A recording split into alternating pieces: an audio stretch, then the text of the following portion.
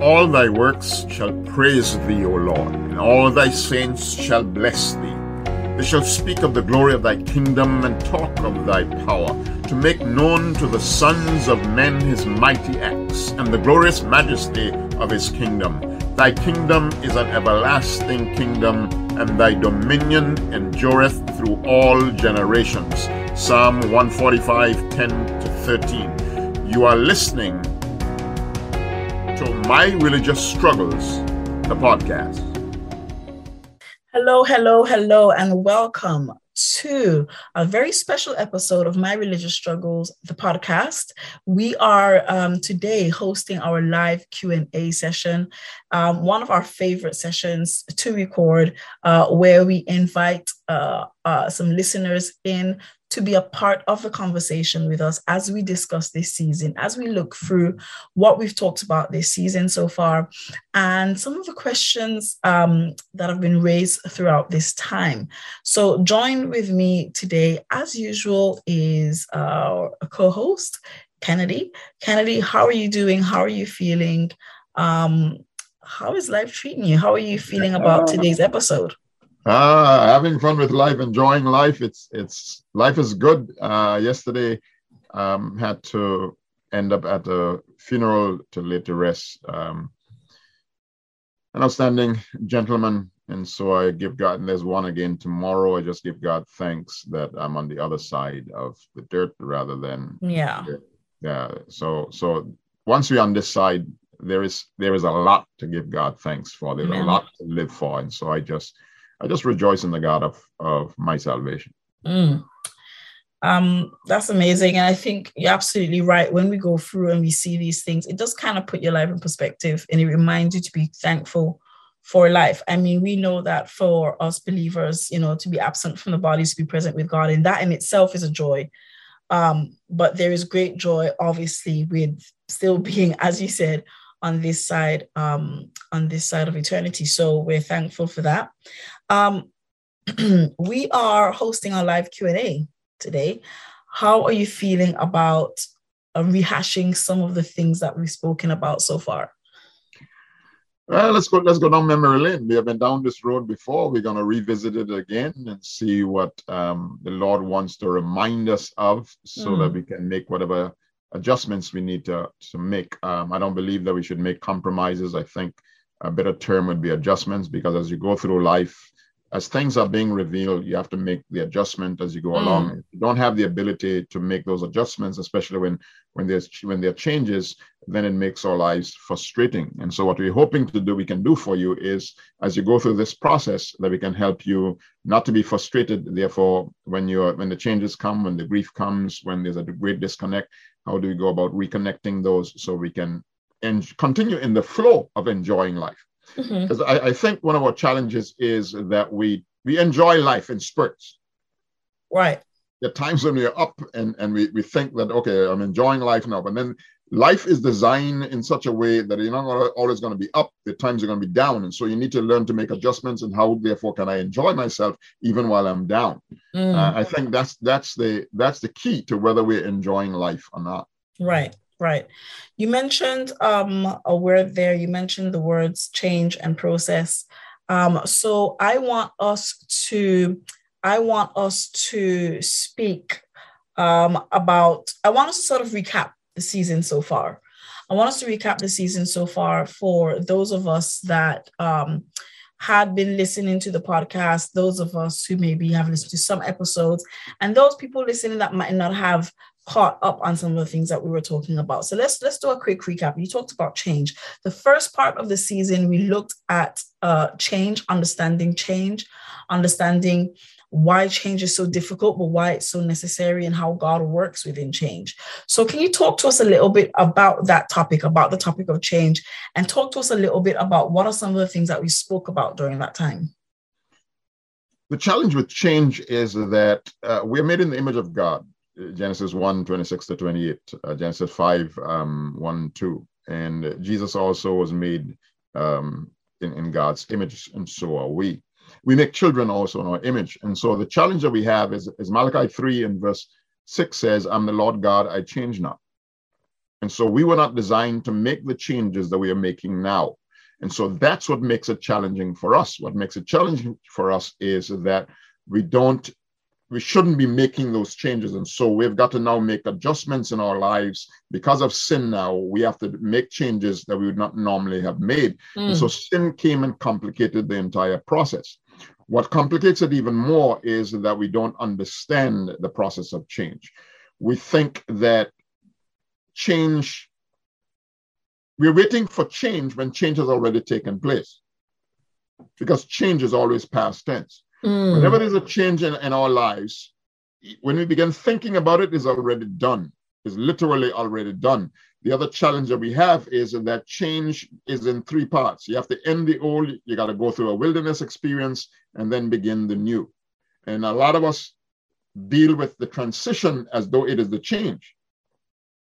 The transition is the process that we go through once the change has taken place. And so when we don't understand that, our focus becomes wrong. And we want to go back to where we were, even though we have already moved away from it. So if you take the children of Israel, for example, the change that was made for these guys was when they left Egypt. But in leaving Egypt, they had to spend some time in the wilderness, because there are some adjustments again that need to be made. There's some changes that need to be made. And the reason why God couldn't take them from Egypt to Canaan is that when they got into Canaan, they would have turned Canaan into Egypt.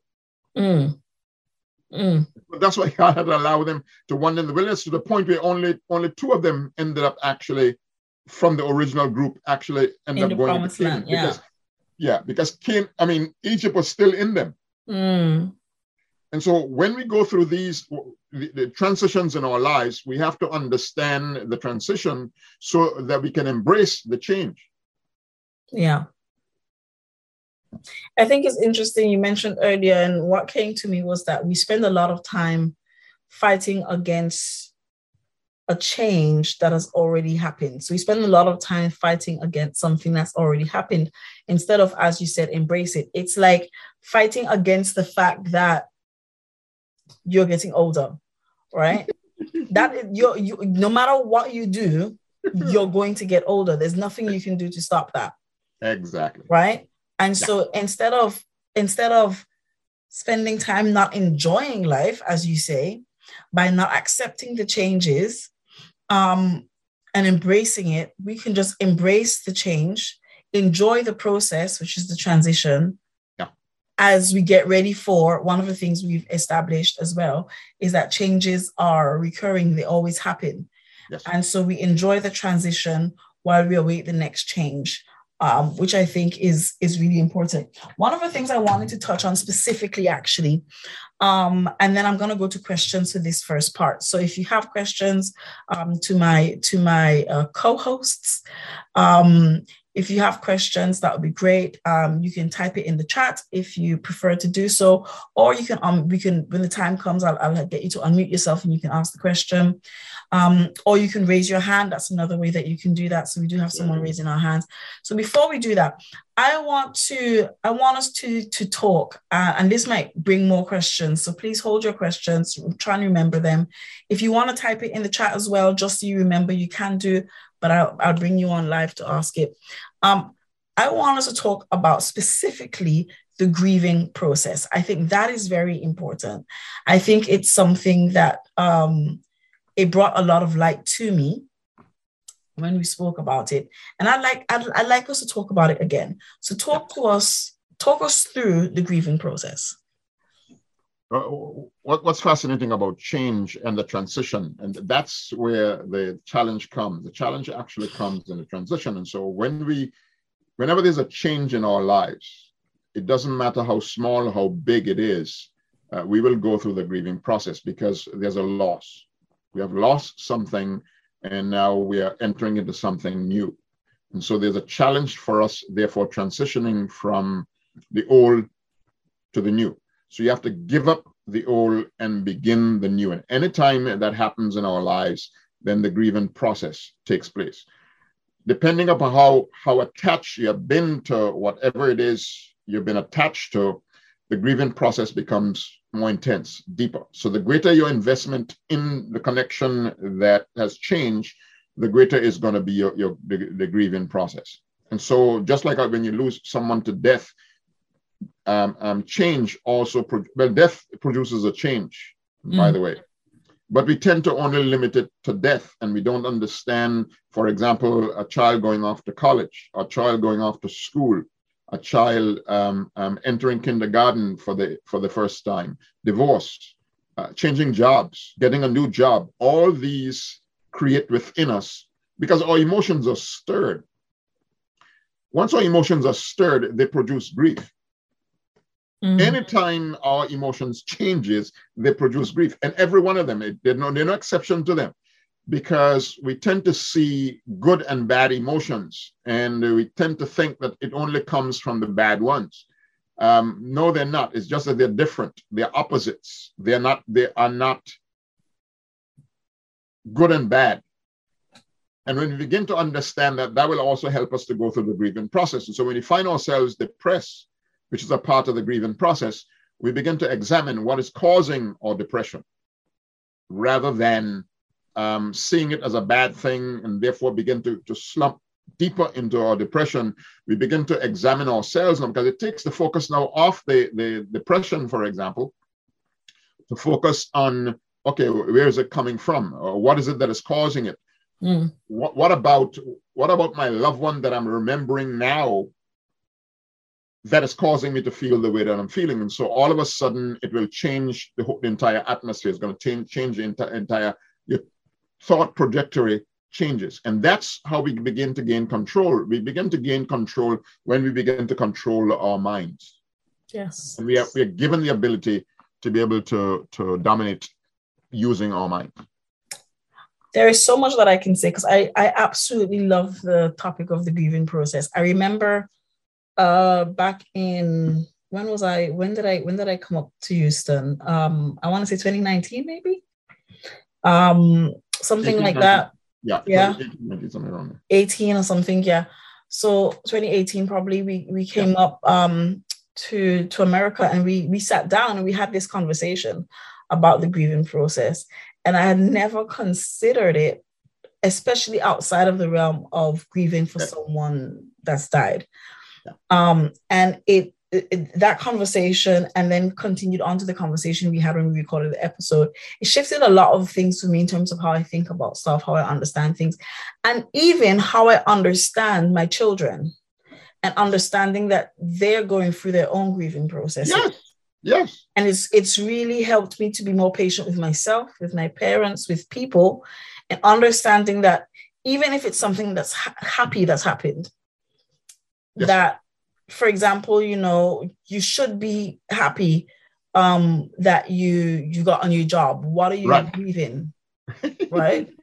But there, like you said, emotions are stirred, and there is a sense of you giving up something for something else. And so that was really fascinating. And like I said, I can talk about this all the time. I absolutely love the topic about the grieving process. I can talk about it all night, but I want to hear some questions. I want to hear some questions from our co-hosts. Someone had their hand raised. Do you want to raise your hand again so I can unmute you? That's Sister Sophie. Right. Sister Sophie, what's your question? Okay, good afternoon to all. Happy Sabbath. Let me ask, although Pastor Fontapul partially answered it, because I was going to ask about the process of trade change, the change, and I'd always known that it can be a bit easier for people to come from point A to point B. I mean, from point A to point B. I'm not talking about in the middle. But the transitioning part, which Pastor Fontapul, I think I understand that he already gave me he already gave some understanding of it. So from jumping from, it's like you're moving from one step to the first step to the second step. You're climbing some stairs. Okay, it's easy to put your foot on one step and move to the second step.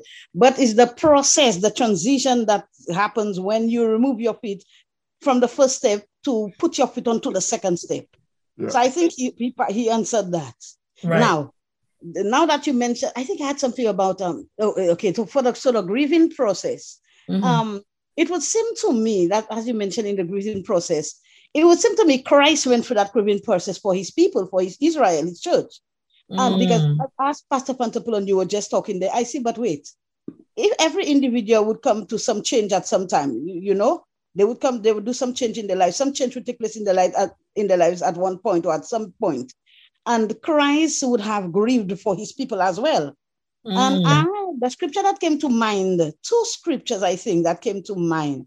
I think in one of the prophets, Isaiah, Jeremiah, and it was repeated again by Christ when he said, "Oh, Jerusalem, Jerusalem." He was grieving at that time for Jerusalem. Of course. He was actually grieving.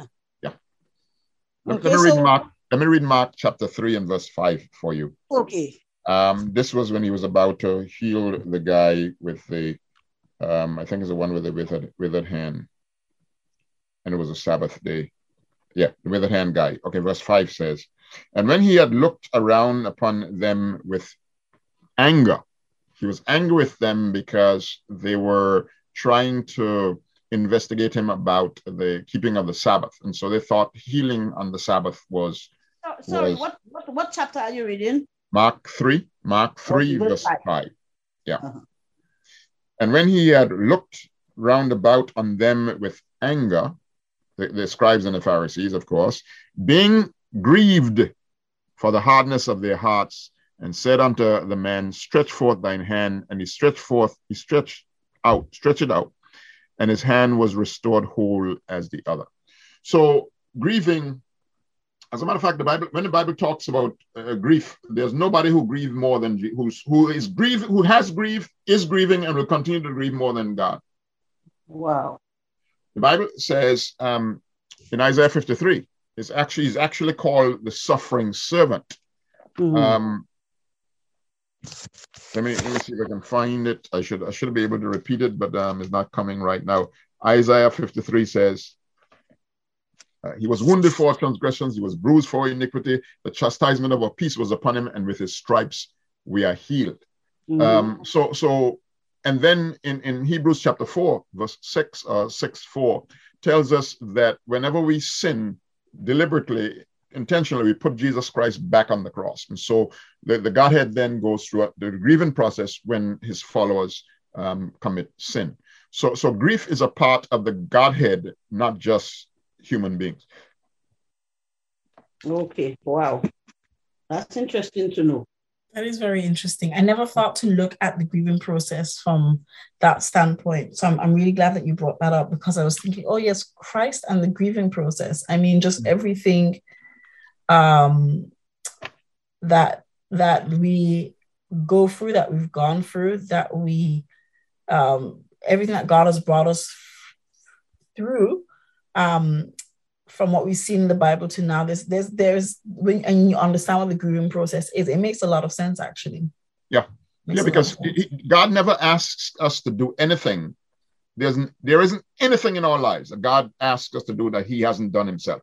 He always shows us how, then asks us. He's not like us parents sometimes who will ask our children to do stuff that they have never done before. He will always show us, always. There are no exceptions to that rule. He will always show you what to do. So anything you're doing, God has already done it before and has shown us how to do it. That's why his word becomes so important. Fantastic. Thank you very much. You're welcome. For that question and for that wonderful answer. Thank you very much. Do we have any more questions on this topic of change? Do you have any more questions on the topic of change? Maybe something that you've heard spoken of on the podcast? Yes, I think we've got Rita here, Sister Rita. What is your question? Good. It's not a question, it may be a comment. Okay, good. Yeah, let's have it. You're the co-host, you can say what you want. Yes. We're talking about change, and I heard you said, or I understood change to be a constant thing. It's happening all the time, even when we don't recognize it happening. But I also heard you say that while we wait for the next change to happen, I am asking, if change is happening all the time, do we have to wait for the next change? Interesting. Yeah, I was just wondering how Yeah. Very good observation. And we can anticipate. There are some changes that are inevitable. Seska made observation before. Getting old, for example, is a natural part of life. And so when there's some things you're doing that are going to be routine, that's going to create changes. So, for example, your vehicle eventually is going to break down. It was not designed forever. And we preempt those changes by making the necessary changes before it actually happens. So before a vehicle breakdown, before you run out of gas, for example, because if you don't put in gas, the vehicle is going to stop. So we preempt change. There are some changes that we can anticipate and we make preparations for. There are some that happen instantly, even though we can prepare for them. For example, death. We know that Brother Allen at some point in time was going to die, but we did not know when. The others who have died before him that we thought he would have outlived, they would have outlived him. So even though we don't know exactly when it's going to be, we still can continue making the necessary changes so that when the change does come, it is easier for us, therefore, to go through the transition because we've been preparing ourselves for it. And when you want to come back to grief again, with grief, and when Sister Sophie was speaking as well, the challenge with grief is that it is not steps. It's a process. And that's another challenge that we have, because as human beings, we like to move from one stage to the next. As a matter of fact, they were called stages. And then Yale School of Medicine changed them now to incidents rather than stages, which is much better, because there are times you can be in more than one incident happening at the same time. They can happen one after the other. So it's a process, and you have to be aware where you are in the process, so that it will help you, therefore, to know and to deal with whatever part of the process you are, and recognizing where you are. Because once you recognize where you are aware of some of the things you've got to do, some of the things that got to take place in order for you, therefore, to move from point A to point B.